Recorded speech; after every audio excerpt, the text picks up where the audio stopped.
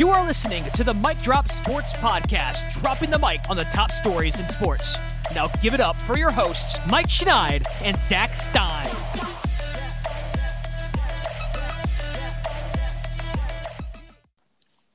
Welcome to the Mic Drop Sports Podcast. It's been a few weeks. The Raptors are the NBA champs. Shout out to Jody Meeks. The Raptors started with Bargnani. Now they're here. What does that mean for Kawhi Leonard's future as free agency is near? Kyle Lowry got off the schneid, and the NBA offseason is now going to be a wild ride. Anthony Davis is finally in LA with LeBron James, as the Lakers hope they win a lot more games. After trading Brandon Ingram and Lonzo Ball, could LA's next move be Chris Paul? The NBA draft is this Thursday. What will Zach and I have to say? As we do our annual mock, the Pelicans are currently on the clock. Whew, what is up? Thanks for tuning in. The Mic Drop Sports Podcast can be found on MicDropSports.com, iTunes, Spotify, Radio.com. Mike Schneid here along with Zach Stein. We appreciate you listening. And as I alluded to in the opener, it's been a few weeks since we've talked, buddy. There's a lot that's happened, specifically in the NBA. There has been a lot going on. I've been waiting for this day. On your vacation, I was tracking it through Instagram and Facebook. Looked like you guys had a great time. It was awesome. So the worst part about this vacation in Europe is that there's a 6-hour time difference. So the NBA Finals was 3 a.m. So I did catch some of it when I was traveling. I was able to catch the fourth quarter sometimes in the morning, which is a weird feeling. But I was able to watch enough, and I was able to see that the Raptors dominated that series, in my opinion. There's a lot of questions. There's a lot of things to say.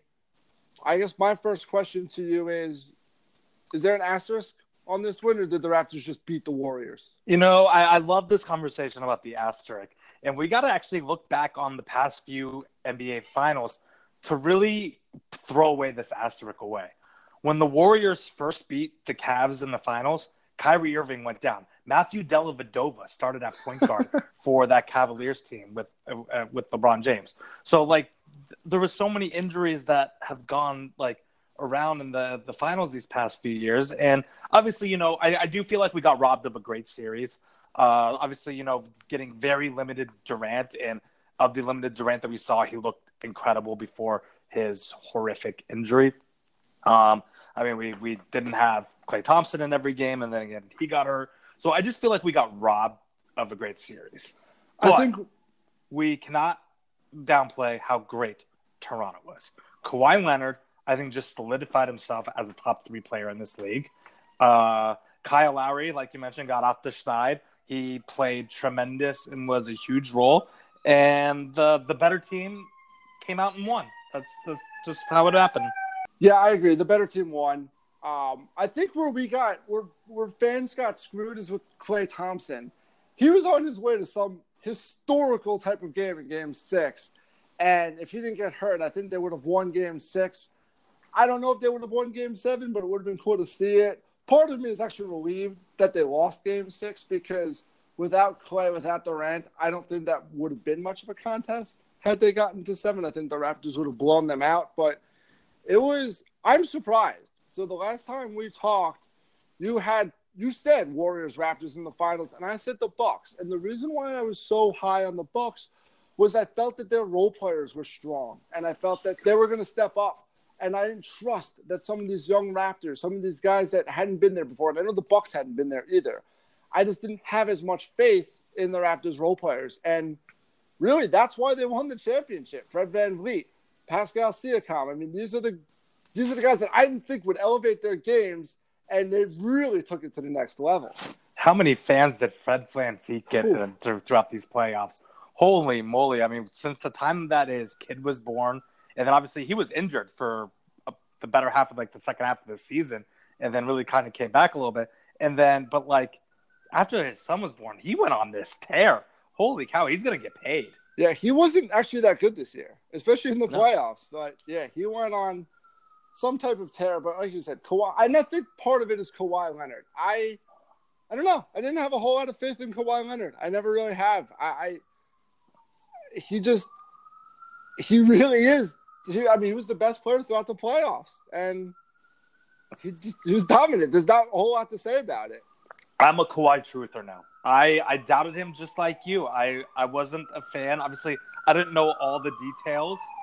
Yep. So obviously, I'm just such a Kawhi truther now that I don't know all the details that what happened in San Antonio and how injured he may have been there to get him to sit out. But now the guy has gone on and beat the Miami Super Team. Then he goes on an insane run in the East and this is the most talented Eastern Conference playoffs that we've seen in a long time from top to bottom. Yes. So they went through and they just absolutely kicked ass. They beat the Sixers, they beat the Bucks. Like, that's all you could ask for. And then they go and obviously, the Warriors were a little injured, but then they beat the dominant Warriors team. So Kawhi Leonard has essentially ended two of the most dominant teams we've seen in quite some time. And there hasn't been a true second star on either of those teams that he's won on. He has literally done this with himself as the star and then a really, really good supporting cast. No second star, just a good supporting cast, and just him being the best player on the court at all times.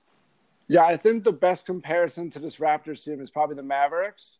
Yeah, with Dirk. With Dirk Nowitzki and then a bunch of just really good role players. And that's what the Raptors are. They're, in this era of dynasties and super teams, they're just Kawhi. I mean, this team really came together, and Masai Ujiri should get all the credit in the world because he was criticized heavily. He traded the franchise. He traded DeMar DeRozan to get Kawhi.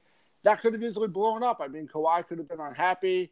He could have gotten hurt again. Look, as a Knicks fan, I was against trading Porzingis and assets to get Kawhi because I just didn't trust how healthy he was.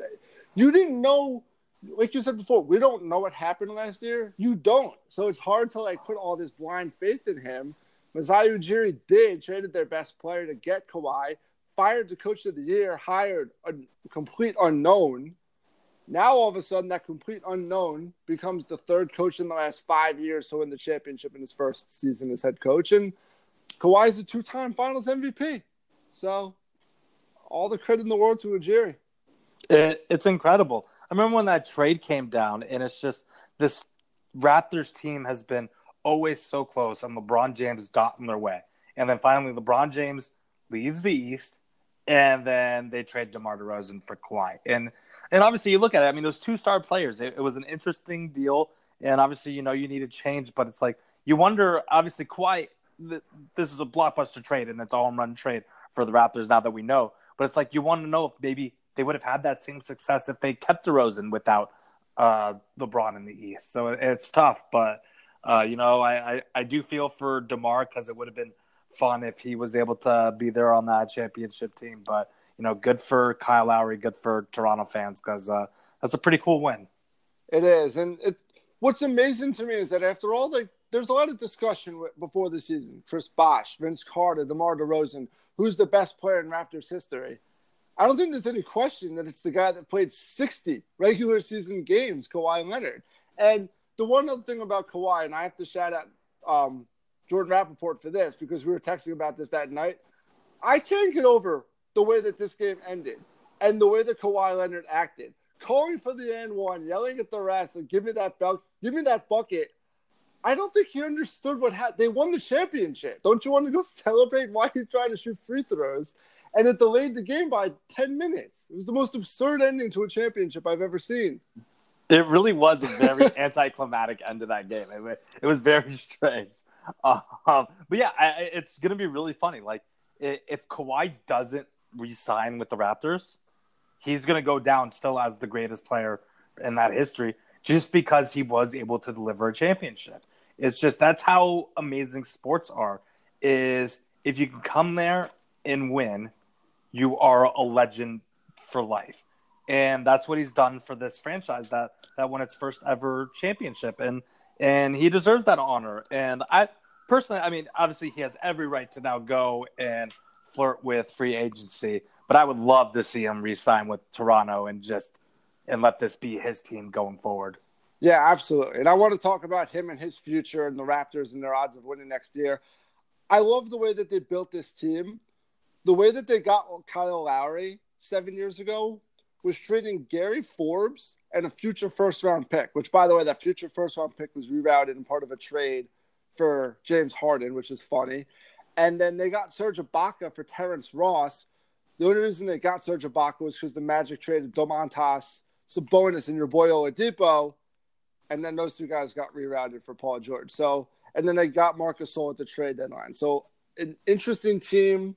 I think I saw something that they were the first team in 50 years to not have a lottery pick in the finals. So, and then that 2016 draft, they took Pascal Siakam, 27, Fred VanVleet undrafted, and Jakob Poeltl went number 9.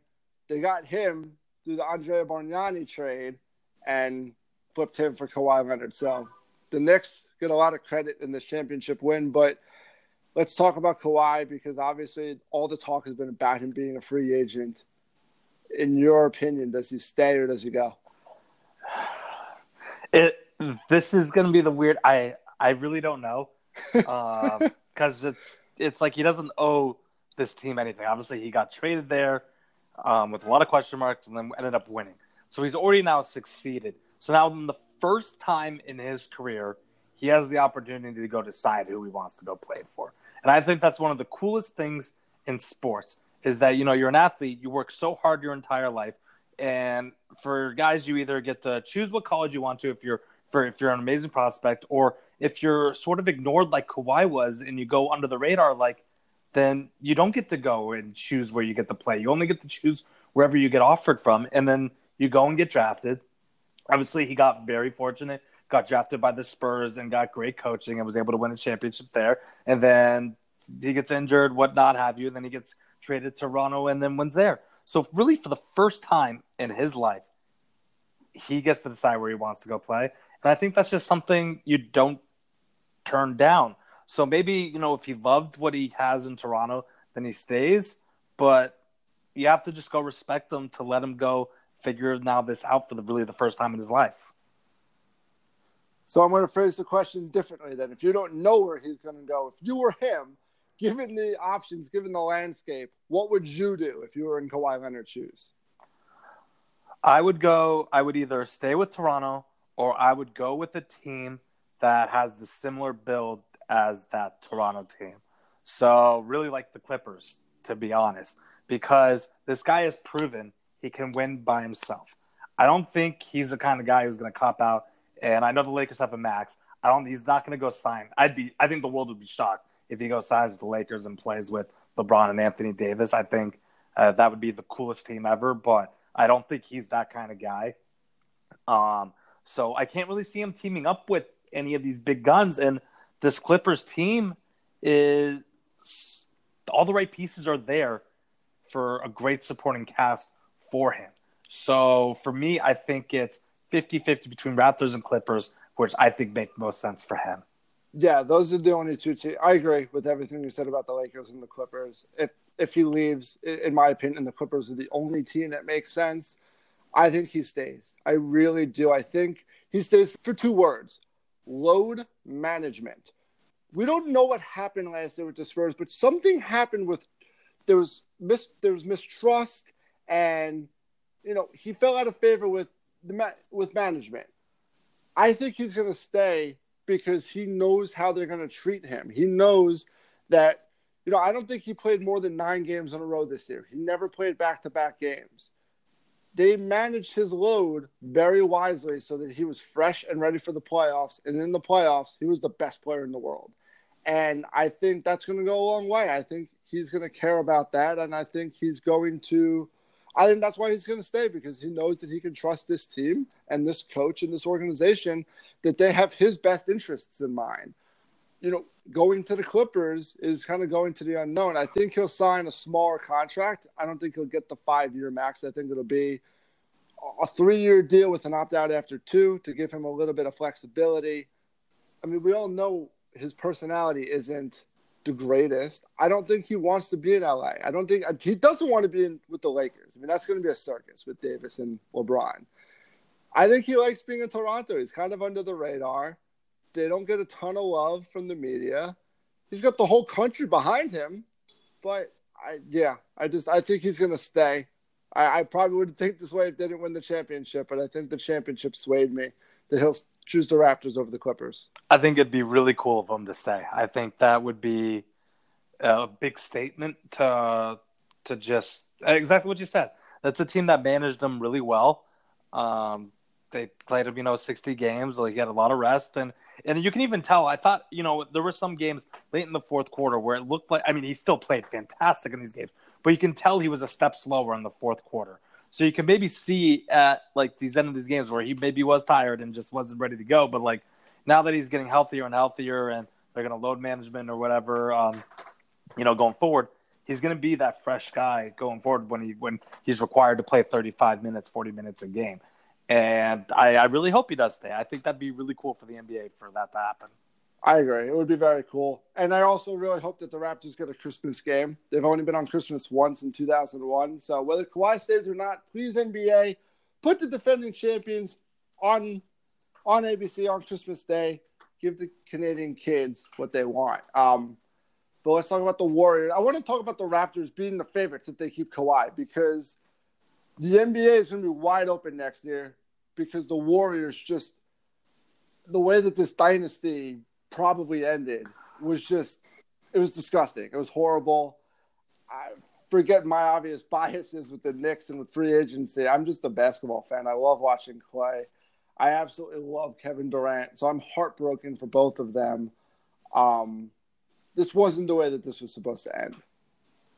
No, it's crazy. In that Game 5 and Game 6, that literally the entire NBA free agency changed because of an Achilles and an ACL tear.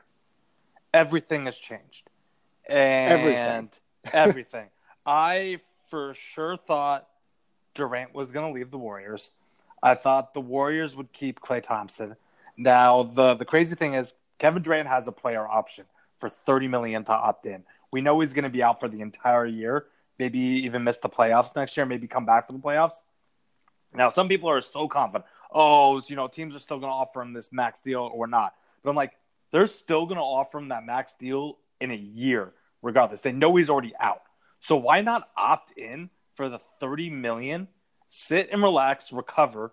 If the Warriors make the playoffs, come back in the playoffs, prove your worth again, and go get a max deal again right after that. And then the same thing, the Warriors have come out and said that they want to keep Klay anyways. So, and he's going to be out for the year too. So it's like, and then now that makes, because the Warriors, if they're going forward with that team and those two guys stay, it's Steph and what we just saw, a very scrub team built around them. So they might not even make the playoffs if it's just Steph in this current roster right now. So that opens up the whole West to change. So now, obviously, the Lakers with this Anthony Davis thing, their odds have gone up. But the Rockets are about to blow up stuff, it sounds like. And then, yeah, if Kawhi stays, why wouldn't the Raptors be the best team going forward? I agree that Klay Thompson's going to stay. I think he would have stayed. He would have gotten the max, injury or no. I still think he's going to stay and probably get the full max, because for the Warriors, quite frankly, they're over the cap regardless. If they let Klay walk, they can't replace him. So I think he's going to stay. He'll rehab there. The Durant thing is so complicated to me because we don't know if he trusts the Warriors. So I like what you said, that he can opt in for $30 million and he can kind of chill this year.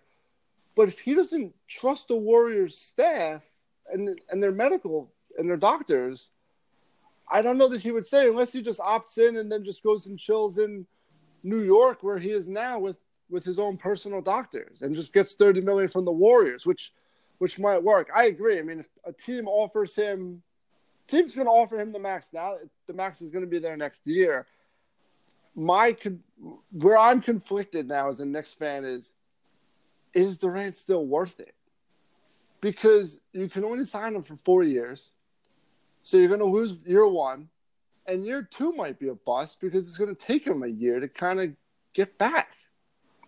No one's ever come back from an Achilles injury the way that they were before. Obviously, Durant is a special talent.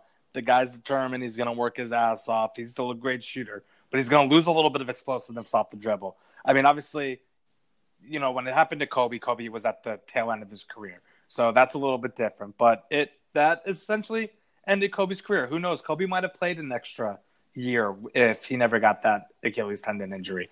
It happened with, Chauncey Billups again. It was at the end of his career when he was on the Clippers. No one's really come back from this injury in any sport because of how tricky that tendon is and how important it is to your body. So it's super risky. Like, if I was a team that wanted him, I'd want him to opt in with the Warriors, so that first year you don't have to just lose out on him. No, I agree. I mean, I hope he does opt in, and then I hope the next cap space rolls over and they can go after what would hopefully be a healthy Kevin Durant in 2020. But if you hear reports otherwise, then, you got a lucky break. But it's also an unlucky break because whether the Knicks were going to get him or not, fans lose out on a year of Kevin Durant. And like you said, he might never be the same. I agree. I think his explosiveness will be a little bit down. I do think he'll be a changed player, but he'll still be an unbelievable scorer because he doesn't have to run around the gym. He can just shoot the ball now for the next 12 months. And he'll work on his upper body strength, and he's just going to shoot. So he'll come back a different player. I still think he'll be a very good player. Maybe not the top 2 or 3 player that we're used to. And the Warriors dynasty is over. It's sad, honestly, the way that it happened. But it opens up the door wide open, really for the first time in a very long time.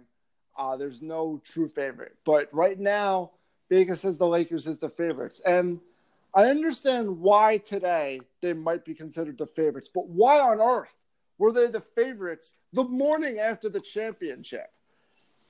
It was based off the assumption of getting Anthony Davis, which they did, but this is a team that hasn't made the playoffs at the last 6 seasons, and it's a team that has proven time and time again that they're incompetent and don't make good decisions. But it's your team. It's your superstar. The floor is yours. Anthony Davis is a Laker. Well, I'm super excited because, we've spent multiple segments on multiple podcasts about a hypothetical Anthony Davis trade. So I'm excited that it's over, so we don't have to talk about hypotheticals anymore. And it happened with the package I was comfortable with the Lakers giving. They kept Kyle Kuzma, who I really love. I think he's the perfect 3rd or 4th scoring option on a Lakers team built with LeBron James, Kawhi, LeBron, Anthony Davis, and they still have money to sign another guy, or maybe spread it around a couple guys and really get deep or whatever. But they used the number 4 pick, Lonzo, and Ingram and Josh Hart to go get Anthony Davis. And Anthony Davis has said that he wants to be in LA. So I have full confidence in signing him for a long-term deal. So he's the star as LeBron fades a little bit. And I think it's a home run deal for both teams. Let's be real here. The Pelicans made an amazing deal. Yeah, let's look at it from the Lakers' standpoint. They had to do it. Even if they gave Kuzma the deal, this had to happen, especially after everything that happened in January and February with this team. They didn't have a choice. David Griffin did an unbelievable job of getting the package that he did, but kudos to the Lakers. They got their superstar, they got their guy, and now they have the space to go surround him. The thing that really intrigues me about the Lakers, no one has ever won a title doing what they're doing. This is unprecedented roster building, really going from scratch. Every other super team we've ever seen has had some type of core, some type of stability. The Lakers front office we know is in shambles. They have a new head coach in Frank Vogel. Only LeBron and I assume Kyle Kuzma, unless he's traded for someone else, are going to return. That's not really a core. That's just 2 guys. So they're going to build an entire team from scratch, and I'm really fascinated to see how it goes. The thing with the Pelicans, like you said, we spent so many segments on this, and I've been adamant for so long that this wasn't the best trade offer. Sounds like the Celtics didn't go all in. I want to talk about the Celtics later. But I do love it for the Pelicans for 2 reasons. One is the timing of it. When the Lakers were offering all these picks, it didn't sound like the pick was going to be that exciting. The fact that the Lakers sort of won the lottery in their own regard and got the number 4 pick, that's a huge asset now. And then the Pelicans winning the lottery, they have Zion Williamson. So if you make this trade in February, Brandon Ingram becomes the best player or becomes the number 2 player behind Drew Holiday. And really all you have are the Lakers. The Lakers and Drew Holiday. Now you have Zion and Drew Holiday and the number 4 pick and these 2 guys from the Lakers. So now they're more complementary than they would have been in February. That's why I like it so much for the Pelicans. Yeah, them knowing that they had Zion coming in made it so much easier for them to trade Anthony Davis for a package like this. Because now you do have this really young, good core, and Drew Holiday is a stud. Like, that guy is really underrated, really good player. He's going to help really run that offense, and it's going to be an exciting team to watch because it's going to be young and full of talent. And so, best of luck to the Pelicans. Hopefully they're successful. But now it's Lakers time, and it's fun with now the Lakers and what you mean about rebuilding. So when LeBron first came, obviously they signed guys like Rajon Rondo, Lance Stevenson, JaVale McGee. They traded for Tyson Chandler in the middle of the year. They had a hodgepodge of things, and it was because they couldn't get that second max guy. But now they just traded it. So now there's no more like this la-la land of, oh, LeBron's here, stars are coming. Well, now we got the star. We have Anthony Davis. So now when you have guys of free agency like Kyrie Irving, Jimmy Butler, that don't need to do any work of talking with people, they can just be quartered now by LeBron and Anthony Davis. Hey, come be our third guy. Let's be the best team on paper like the NBA has almost ever seen, and let's go win some championships. I think this really opens the door to go get one of those guys, maybe even Kemba Walker in that conversation as well. I don't want them to get Chris Paul. I know we mentioned Chris Paul, before, but now that we have Anthony Davis locked in, I think Chris Paul, nope. I know he's friends with LeBron. I think he's a little bit of a cancer right now. Old age. It's time to go get Jimmy Butler, Kyrie, or Kemba as the third guy and really solidify being a dominant force in the West. My whole thing with the Lakers, and this is why them being the favorites before this trade really bothered me. I understand that now they have their second max superstar, so now it's a lot easier to build a roster. But what gives you the confidence that they can? Because last year they still had LeBron, and the obvious decision was, let's go sign some shooters to surround LeBron because that's how he wins. And instead they signed Michael Beasley and Lance Stevenson. So what gives you confidence that they're going to make the right decision? And what gives you the confidence that players are going to want to play? Quite frankly, LeBron has baggage. Anthony Davis has baggage. And you know that they're both run by the same guy, by Clutch Agency. So the first whiff of, trouble, first whiff of drama, they're going to get that guy shipped out. So I'm not positive that somebody's going to want to play with these two. It's possible. I mean, there's already rumors that Kyrie wanted to play with Anthony Davis and that he's open to returning with LeBron James. So there's already those rumors going on. It's a more idealistic package. So, I know we sort of talked about this in the past where it was like, oh, we're going to get Kevin Durant to the Knicks and then we're going to be able to get maybe Kyrie or someone like that. But it's like there was so much what ifs to go in that. It's like you first had the land Durant and you had to land that second star. The Lakers went and got LeBron last year. So home run move. It doesn't matter if he's the cancer or not. You got LeBron, one of the best players ever. And now you go and trade. You made a trade that you had to make, Anthony Davis. They could have screwed up by not doing it. They got the trade done. They kept Kuzma. So they have 3 really good players, and they have a ton of money to go spend. Now, if they go get a max guy like Jimmy Butler, Kemba, or Kyrie, you're talking about those 3 with one of those guys. That is a ridiculous 4. Now you're talking about it's guys who are going to want to go chase championships again. So you're going to get those guys, those veterans who are going to take these deals. And it's going to be better than the Lance Stevensons, Rajon Rondos. And I think they might keep Rajon Rondo if they don't get Kemba or Kyrie, if it's end up Jimmy Butler. And then you get these veterans who can just be these glue guys and let these 3 superstars go to work. And then you have a very good complementary scorer and Kuzma as the 4th option. So there's just obviously it has to happen for them to happen. But obviously now I sort of agree with the odds a little bit now with just the Warriors and the shape of that going with just LeBron and AD and the possibilities of what they can build for being favorites. But yeah, before that trade happened, them being favorites was just, oh, they have money and LeBron, something's going to happen, so we have to make them the favorites. So if you took the Lakers at those odds, or even taking them now, it's just you're not getting a good bang for your buck. I'm sorry.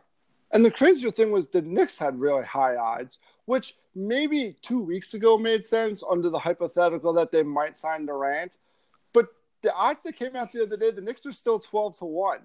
There's no realistic move that the Knicks can make to win a championship next year. Their only play was Durant. And even if they get Durant, he's not playing. So I don't know why the Knicks are 12-1. I think those odds are all insane. Here's my last thought on the Lakers, though, because you keep talking about a max guy. I don't think that's what they should do. I think they should go get shooters. I think they should go get a guy like Bojan Bogdanovic, I know these guys aren't that exciting, but Bogdanovic, Wesley Matthews, Marcus Morris, J.J. Redick, guys like that you know can shoot and that you can surround LeBron and Anthony Davis with and really spread the floor.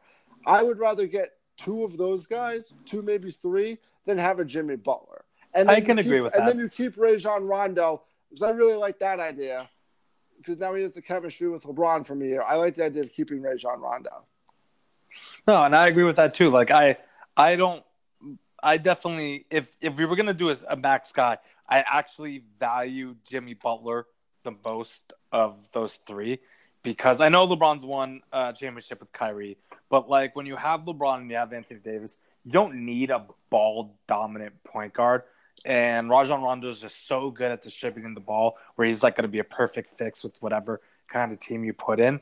And so for me, it's like Jimmy Butler and the defense aspect of what he can bring to the table excites me the most as a third max guy. But then you're right. I love J.J. Redick. I like Bojan Bogdanovic. You do need shooters. And the funny thing was the worst move that the Lakers did last year was not re-signing Brook Lopez. Yeah, they've admitted that. They really regret that. And it sounds like they might bring him back. One other note on Rajon Rondo that actually just came to me. Playoff Rondo, the only playoff series Anthony Davis had ever won was 2 seasons ago with Rajon Rondo. So they have chemistry also. So now I really think it makes sense to keep him. I would be shocked if Rondo is not on the Lakers next year. I know I mentioned Chris Paul in the opener. It was sort of a joke because it rhymed with Lonzo Ball, but the Chris Paul thing makes a lot of sense to me. He's just so much money. Well, that's the whole problem. Is I don't know how he gets there. The Lakers aren't going to fill their cap space with him, and they obviously have no contracts to send out. If there's a way to do a 3-team trade, if for some reason they want, I don't think they could buy him out. He's got 4 years left, but if there's any way possible to get Chris Paul to LA without completely destroying the franchise in the process, I would do it because I think he still has a little bit to offer. And I know he's buddies with LeBron. Might as well just go reunite the whole banana boat, bring in Chris Paul, bring in Carmelo on a minimum contract. Don't bring in Carmelo. And maybe Dwayne Wade will unretire too. Who knows? The whole banana boat in LA. That team won't win. I don't want that. The banana boat wearing yellow. Nope, I'm not okay with that. But you keep mentioning Kyrie and Kemba as options for the Lakers. This Kemba thing is bizarre to me because all reports say that he's going to stay in Charlotte. They'll offer him a little bit less than the Supermax, which is still a significant amount more than Knicks or anybody else can offer him. But he's going to stay in Charlotte, which is kind of depressing because I love Kemba Walker, and I never watched the Hornets, and the team is not good. And they don't have any avenue to get better because their cap sheet is filled up by guys like Nick Batum, Marvin Williams, and no disrespect, but Cody Zeller. You're right. The Hornets are a sad excuse for franchise. Kemba Walker is one of the best players in the NBA that no one gets to watch unless you live in Charlotte. They're never on TV. And he is... If you're in Charlotte, I don't know either.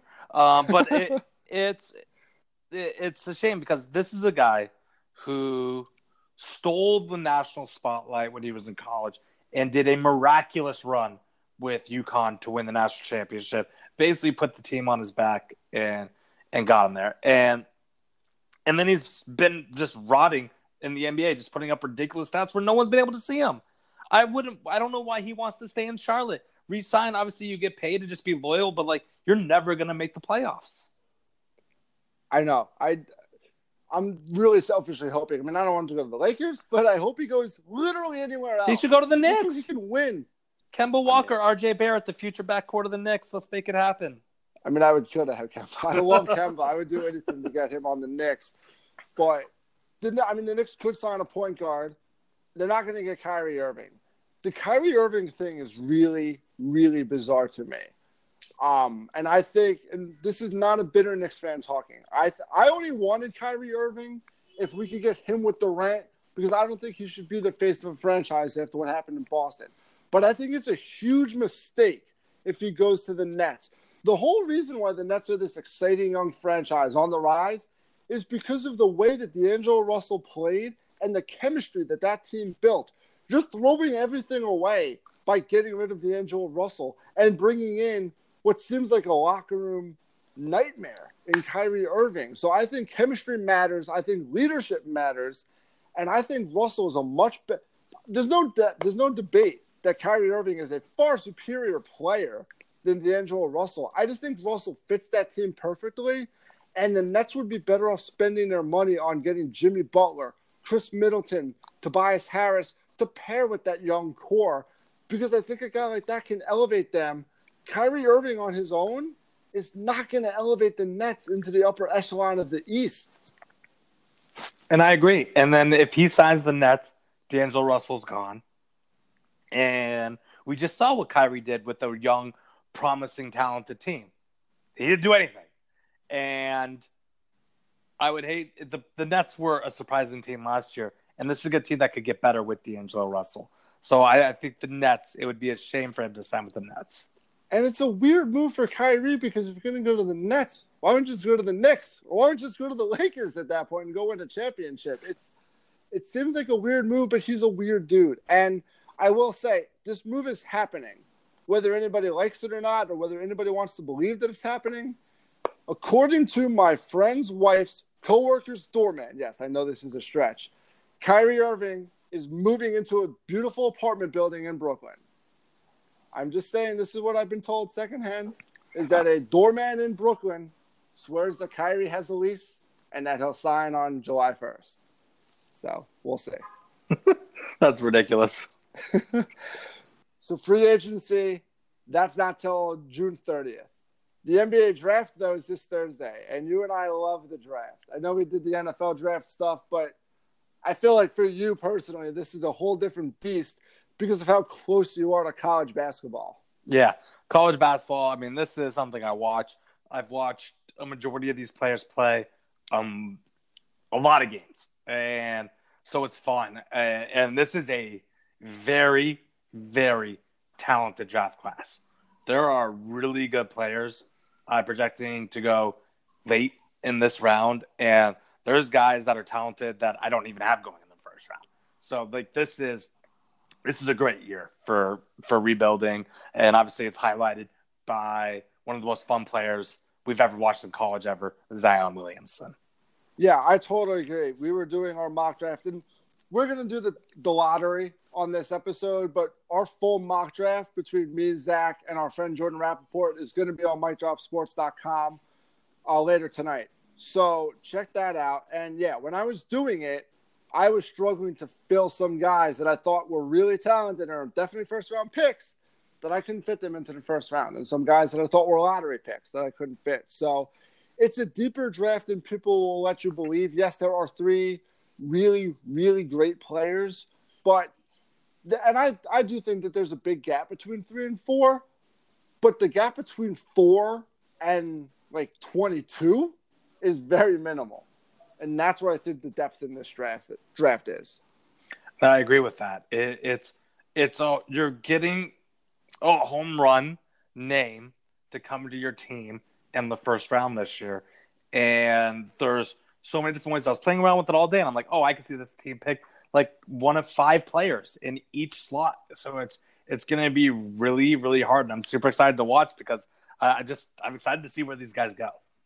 I'm excited to watch it too, and to watch it on TV and not be there. So I used to go all the time as a kid, and the last time I went, I think, was 2013. And it's such an unpleasant experience because of this stupid, antiquated rule where they don't actually trade picks while teams are on the clock like the NFL. So the Lakers are going to go out and they're going to make the number 4 pick on Thursday. And some guy is going to put on a Lakers hat who's never going to play for the Lakers. And when you're there, it's just a really unpleasant experience because you're on your phone the whole time trying to track Twitter to see who teams are going to get. But there's no reason to track Twitter, or there's no suspense with the number 1 pick. We've known for many months that it's going to be Zion Williamson. We know that the Pelicans won the lottery. I do love the fit. I love that they added some of these young guys. They also got the number 4 pick. The one thing I want to say about the Pelicans that I didn't say before about that trade, I really like Lonzo Ball in New Orleans. And I don't know if he's going to be there long term. There's talk that they might try to move him. I just think from day one, there was too much pressure on him that people made him out to be the next Magic Johnson. Magic Johnson made him out to be the next Magic Johnson. And I just always felt that the pressure was too high. The talk from his father, being a local kid, he can go to New Orleans. He'll be under the radar. Hopefully he can get healthy because that's been a huge issue for him. And I think Jrue Holiday is going to be a great mentor for him. And I'm excited to see how he can develop in New Orleans, especially with Zion Williamson. Yeah, I agree. He's going to be put in with a lot of talent and a lot of guys. I mean, he's a great playmaker, and he's with great athletes. I mean, Jrue Holiday is a great scorer at the guard position. Zion Williamson can go get any alley-oop that he's going to throw up out there. Brandon Ingram has, great talent as well. So he's going to have all these playmakers around him to succeed and be sort of under the radar. And I'm hoping this is the last of real LeVar Ball talk that we're getting, because now he's getting out of the LA spotlight. The Melo's going to Australia or whatever for a year. Hopefully we're done with LeVar Ball. Is LaMelo going to be the number 1 pick in No! 2020? He's going to go undrafted, probably. The guy's a bum. Watch any stupid highlight film. He just chucks from 40 feet and bricks. The kid is terrible. I'm really intrigued. I do think he's talented, but he does just chuck. I wish he was playing college, but I am intrigued to see what happens with him. He'd be must-watch television in college. The only thing that we're just really getting just robbed of pure entertainment of watching him in college. That's it. I agree. And we were also kind of robbed of watching Ja Morant in college, weren't we? Because Murray State was never on TV. We watched the tournament games and you watched what you could, but he's a really special player, and I know we both have him going number 2 to the Grizzlies. I'm really excited about what Ja Morant can do in the NBA. Again, this is going to be really funny. I agree. Ja Morant's going to be – he has the talent to be a extremely successful point guard in the NBA, and we're never going to see it. He's going to one team that's never on TV. So, right, so he was never on TV in college, and now he's never on TV in the NBA. Yeah. Unbelievable. But if you go get the NBA package, tune into some Grizzlies games because Ja Morant could play, and there's just going to be you're going to see highlights on Twitter all the time because that guy is a baller. It's going to be a home run pick for the Grizzlies, and hopefully they can build around them to be successful, so we could see him and play in the playoffs one day. As long as he gets out of Memphis, he'll be in the playoffs one day. Yep. Another guy who could be in the playoffs next year is Mike Conley. I'm really intrigued what the Grizzlies do with him. He's obviously going to get traded with Morant coming in. The Pacers, the Jazz, maybe Minnesota, maybe the Knicks if they need to fill their cap space. The Heat. There's a lot of teams that Conley can fit, and I'm really intrigued where he goes. Yeah, I would love to go see him be on the Pacers, and Morant's obviously an easy person to fill in for him if he gets traded. I hope that's a draft day trade because I think, maybe, a team like the Heat trades like 13 for him and maybe a player or two to go get him. Obviously, you never know. Or the Pacers could do the same thing with their pick. Where are they at? 18, yeah. Believe. So, you have no idea. Hopefully it's a draft day trade because draft day trades are fun. They're a blast. For the Knicks at number 3, I believe we are in agreement on this pick as well, correct? Correct. And this is a home run pick. It is a home run pick. Taking R.J. Barrett. R.J. Barrett was the number 1 high school player in 2018. And for a long time during this college basketball season, I tried to convince people, I tried to convince myself that I would take Barrett number 1 over Zion. Zion made that a little bit difficult with his incredible performances, but RJ Barrett is still a really, really good player, and I'm really excited to add him to the Knicks' young nucleus with Knox and Mitchell Robinson. And the one thing I need to get off my chest is I'm tired of people bashing the Knicks and hating on the Knicks that they lost the lottery. The Knicks defied the odds and got the number 3 pick. They weren't supposed to win the lottery, even though they had the worst record. So they still get number 3. They still get RJ Barrett. He's not Zion, but it's something. And I'm tired of this. The Knicks got nothing for Kristaps Porzingis. Porzingis was never going to play another game for the Knicks. He hated the franchise. He threatened to go to Europe. They traded him, and they got rid of the albatross contract and player of Tim Hardaway Jr.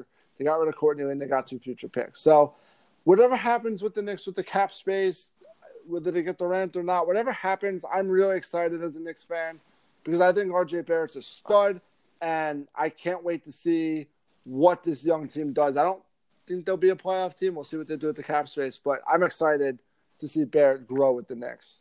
RJ Barrett is just a player the Knicks can be excited about because it's been a long time since the Knicks drafted a player that you can immediately be excited about. When they drafted Porzingis, you guys weren't that excited when you guys drafted him. Nobody was excited about Porzingis because you wanted an American-born college player. Right. And, I mean, Kevin Knox was a good player. It wasn't a sexy pick. But RJ Barrett, I mean, this is number 1 guy out of high school. And the only reason why he's fallen to number 3 is because there's 2 amazing players. And it's not because he busted in college that he's going to number 3. He played so well for Duke. There was rarely a time where he had a bad game. This guy, I think, is a superstar in the making for the Knicks. And I think this is going to be the start to change your franchise around. I hope so. The Knicks have a really horrible history of drafting. I've documented it on MikeDropSports.com, the 2 decades of misery and 3 decades of misery with second-round picks. But the thing with the Knicks and their first-round picks that I must call out, because it's one of my favorite stats, the Knicks drafted Charlie Ward in 1994. Charlie Ward is the last Knicks first-round pick to sign a second contract. That's absurd. So hopefully RJ Barrett's as good as advertised, and hopefully he signs a second contract with the Knicks when time comes because it's been a very, very long time. So the Pelicans are really on the clock in more ways than one because I think this is the consensus 1 through 3. Number 4, now the Pelicans have the Lakers pick, and this is where the draft really starts. And this is where anything can happen. And I'm not really sure what's going to happen. I'll let you go first because I'm really not sure what's going to happen. Who do you have going number 4 now to the Pelicans? Yep, I agree. The draft starts here, and this is a hard pick for me. And I'm making this pick with the idea that the Pelicans are keeping Lonzo Ball. So they're going to have Lonzo Ball and Drew Holiday in the backcourt. So that is a pretty good backcourt. So I don't think they need to draft a guy like Darius Garland or Kobe White, and then they have Brandon Ingram, so I don't think DeAndre Hunter fits in this either, even though he's a great defender and maybe a young team can use that. But what they can use is a stretch 4, and that's exactly what Jarrett Culver is. So I think Jarrett Culver is going to be the perfect fit for a team that's going to want to get up and down the floor really fast with Zion, and they're going to need a guy who can rebound great and can shoot. And obviously, DeAndre Hunter could do that. So I was flipping between Hunter and Culver. But I'm going to go with Jarrett Culver here just because he's got a little bit more length than DeAndre Hunter.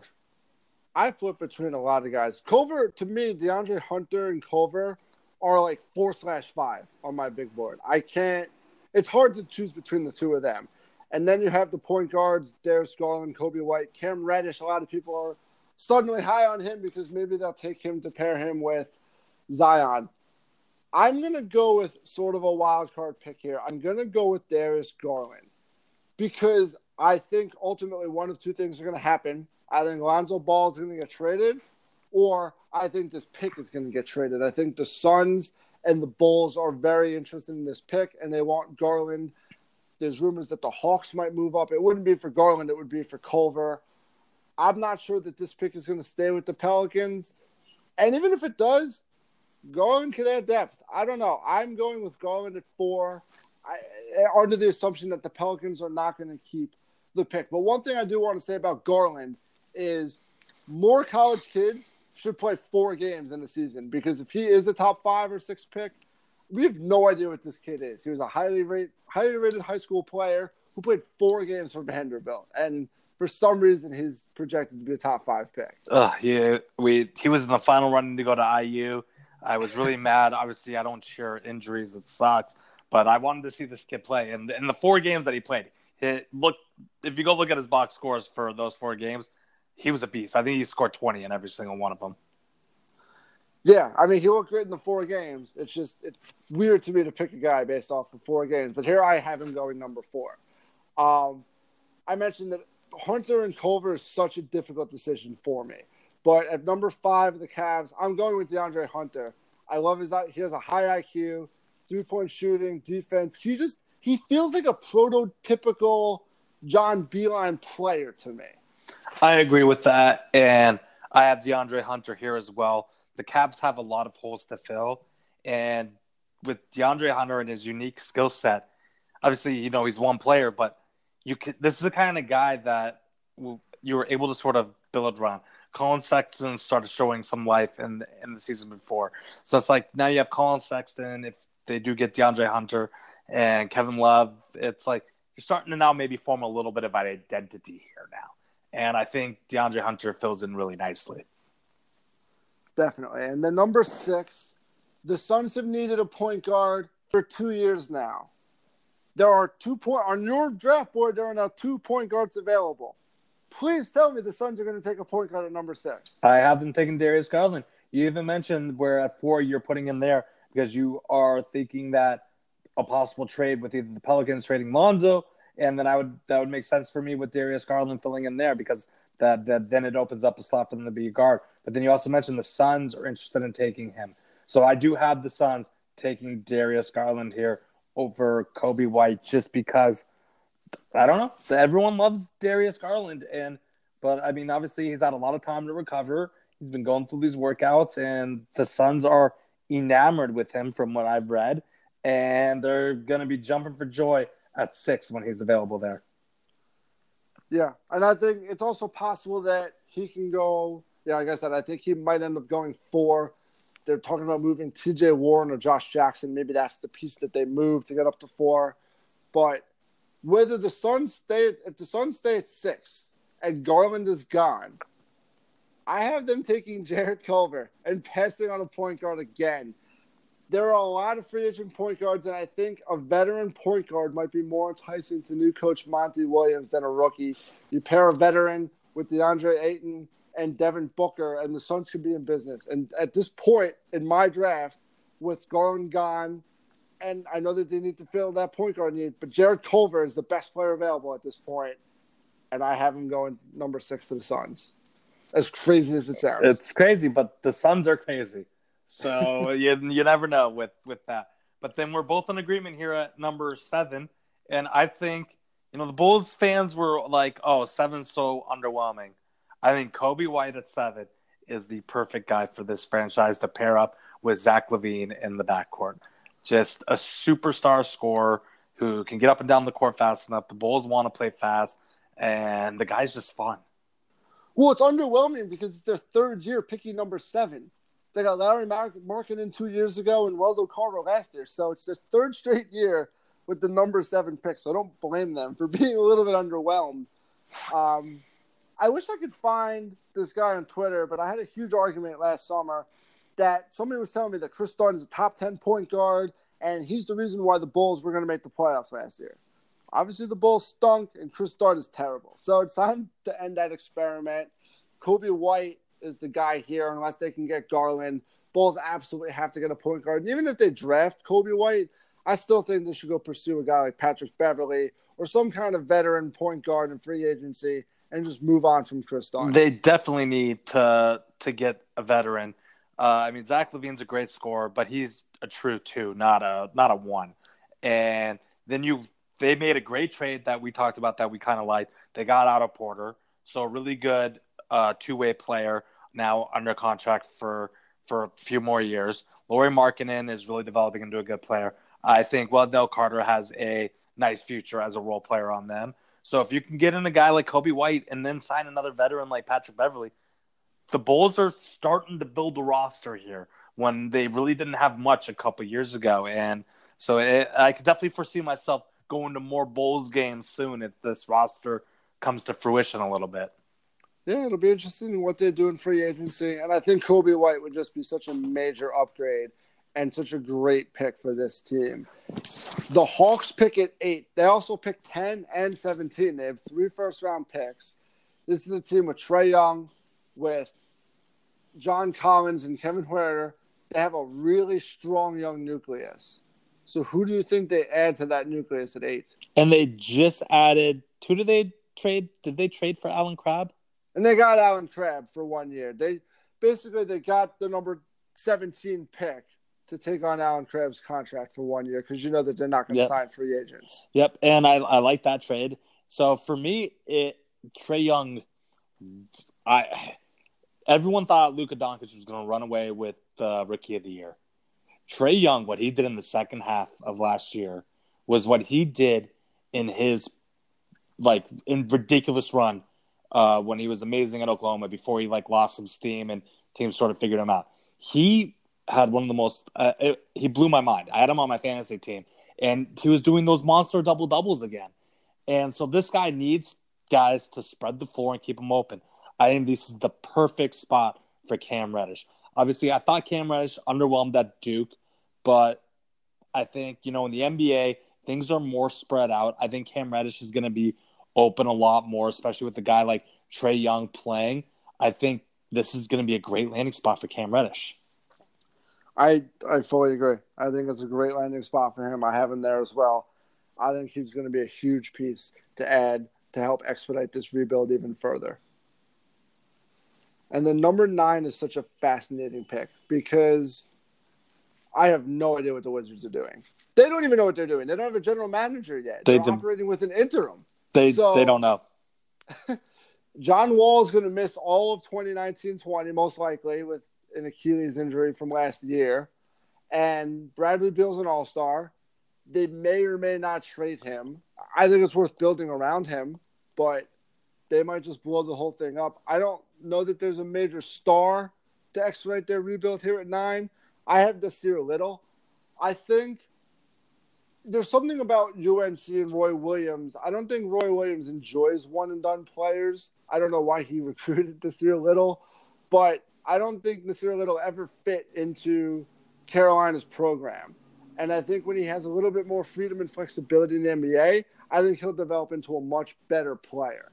So I have him going 9. I do like Nasir Little, and I agree with you. He did not fit that Carolina team. But with the unknown Wizards, I'm putting in an unknown player here. There is a lot of excitement. I spent a half hour today on Twitter. I should have learned how to pronounce his name. I did not do that. But I did learn how to spell his name at least. But I'm going to go with the pronunciation, and I'm sure it's wrong. Sekou Doumbouya. I am going to say he's here. This guy is really lengthy. He can shoot the three. He's got a really nice touch. And this is the kind of guy who can be maybe like the next Giannis. And just from his size and his talent and his rawness. And I think this is, in a weird time for the Wizards, you might as well take a weird player just because now this is really where the draft opens up. There's a lot of good players, but it's like any player can fit anywhere now on these teams. So it's going to be really hard to get these picks right in our mocks going forward. But I just think the Wizards, they have to take a chance. And Sekou Doumbouya could be maybe the steal of this draft if it comes to fruition that he is the next Giannis. People underestimate these Europeans because you don't see them play. You don't know how to say their names. So Giannis turned out pretty well. Ultimately, Kristaps Porzingis turned out pretty well despite the misery of Knicks fans at the time. Then obviously a guy like Frank Ntilikina has turned out horribly. So these guys really are boom or bust. And we don't know what Washington's plan is. So it's a very intriguing pick, a really high potential pick. also the potential to completely flop. And you're right, it's hard to get these mock drafts right because there's so many guys that are interchangeable and that are so comparable at so many different positions. It's also hard because of all the trades. So the Hawks pick again at number 10.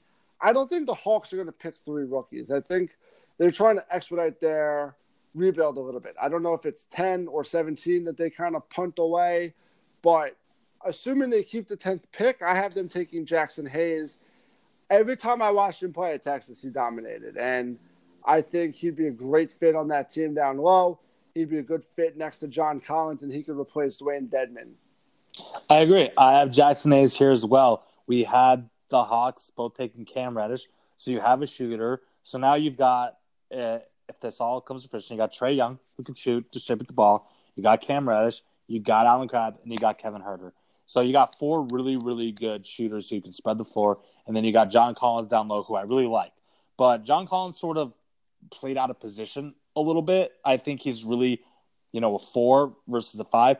Jackson Hayes comes in and could be a true 5 and really make this team a little bit whole and obviously young. So I think he's a natural fit here if they do keep this pick. I want them to keep this pick because I like Trae Young. I like where maybe this Hawks direction is going, and I want to see them just keep building with a young team. But obviously with, this pick here at 10, that's a valuable pick. They might be able to get a veteran here for the 10th pick. Definitely. And they got this pick because of the Trae Young trade. Everybody, myself included, I will absolutely raise my hand about this. I killed the Hawks for that trade because I was obsessed with Luka Doncic, and I wasn't that high on Trae Young. So kudos to the Hawks for sticking with their guns. They moved back 2 spots. They came away with Trae Young and this 2019 pick, which turned into number 10. So whether it's Jackson Hayes, whether it's somebody else, whether it's flipped for a veteran, Hawks have a lot of flexibility to make some moves. And in a wide-open Eastern Conference, they could suddenly sneak into the playoffs next year. Yeah, you never know. A team that stuck out of the playoffs, the Wolves ended a long playoff drought last season, and this season they kind of regressed a little bit back to their norm. They pick 11. I have Rui Hachimura going here. I don't have a logical reason for it. He just seems like a good fit, good scorer. He can rebound, high percentage shooter. He just seems like the kind of guy that could help get the Wolves back on track and back into the playoffs. He's a good fit. I debated here. I'm going with the guy who you just had a couple rounds before. I got Nasir Little. I think Nasir Little comes in. He's going to play really hard. He's going to help Karl Anthony Towns on the rebounding front as well, and just another big body in there. I think he's going to be a nice complementary piece for a roster that has some talent there. They just have to figure out their ways a little bit. The Hornets have the 12th pick, and they have a really, really rough history of drafting. I wrote about this on Mike Drop Sports, and I'm just going to read off a couple of things. 2018, they drafted Shai Gilgeous-Alexander. They traded him immediately for Miles Bridges, who maybe Bridges will be good, but Gilgeous-Alexander was awesome. In 2017, they took Malik Monk at 11. 13 was Donovan Mitchell. In 2015, they took Frank Kaminsky 9. The 10th pick was Justice Winslow. The 11th pick was Miles Turner. The 13th pick was Devin Booker. They took your boy Noah Vonleh 9, and Zach LaVine went 13 in 2014.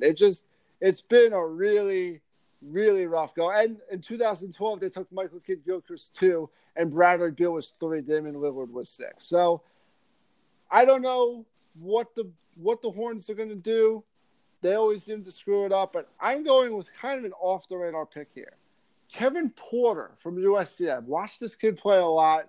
He's got a ton of potential. And from what I've read and from what I've been seeing, scouts kind of rank this guy anywhere from the lower half of the lottery to the bottom half of the first round. There's a wide range of reports on him.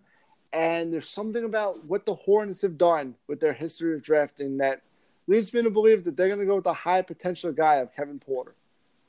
It's possible. That would sort of almost make sense with, the Hornets' forte of what they've done is take sort of an unknown guy. For me, I think they have a perfect situation here.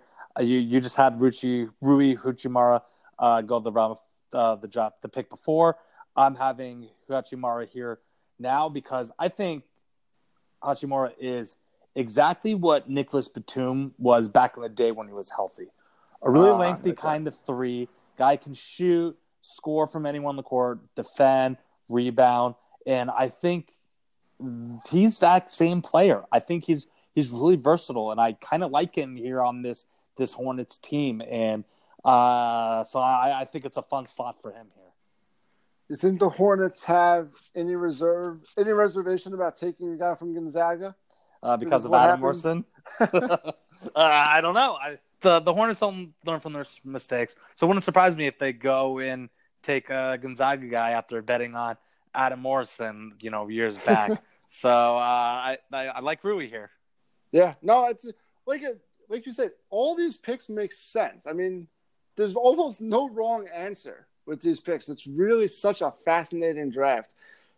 Another fascinating element to it is the Heat at 13, a rare lottery appearance for them. Who'd you have at 13? So you mentioned it. We're like one pick off, like everything. I have them taking Kevin Porter here. Wow. Okay. I do. I'm buying into this hype where he's going to be top of the lottery. This kid went to USC. The Pac-12 kind of stunk, but this kid kind of went under the radar and played really well. And he feels like a Heat player. I think he just can mesh in with this team that's trying to find its identity as well. And he's going to be a solid scorer. I really do see that. And I think the Heat are going to take a chance here. Yeah, no, I'm going to agree that Kevin Porter will be a lottery pick, despite some of the questions and the concerns about him.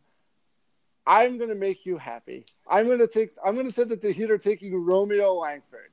They need playmakers. Dion Waiters might be on the way out. They need scorers. I'm not sure if he goes this high, but quite honestly, I wanted to give you the chance to talk about your boy. So let's go. Talk about him. How would he fit the Heat? I don't know. I'm so sour on Romeo Langford. I shouldn't be sour. I know he's hurt, and I don't know if we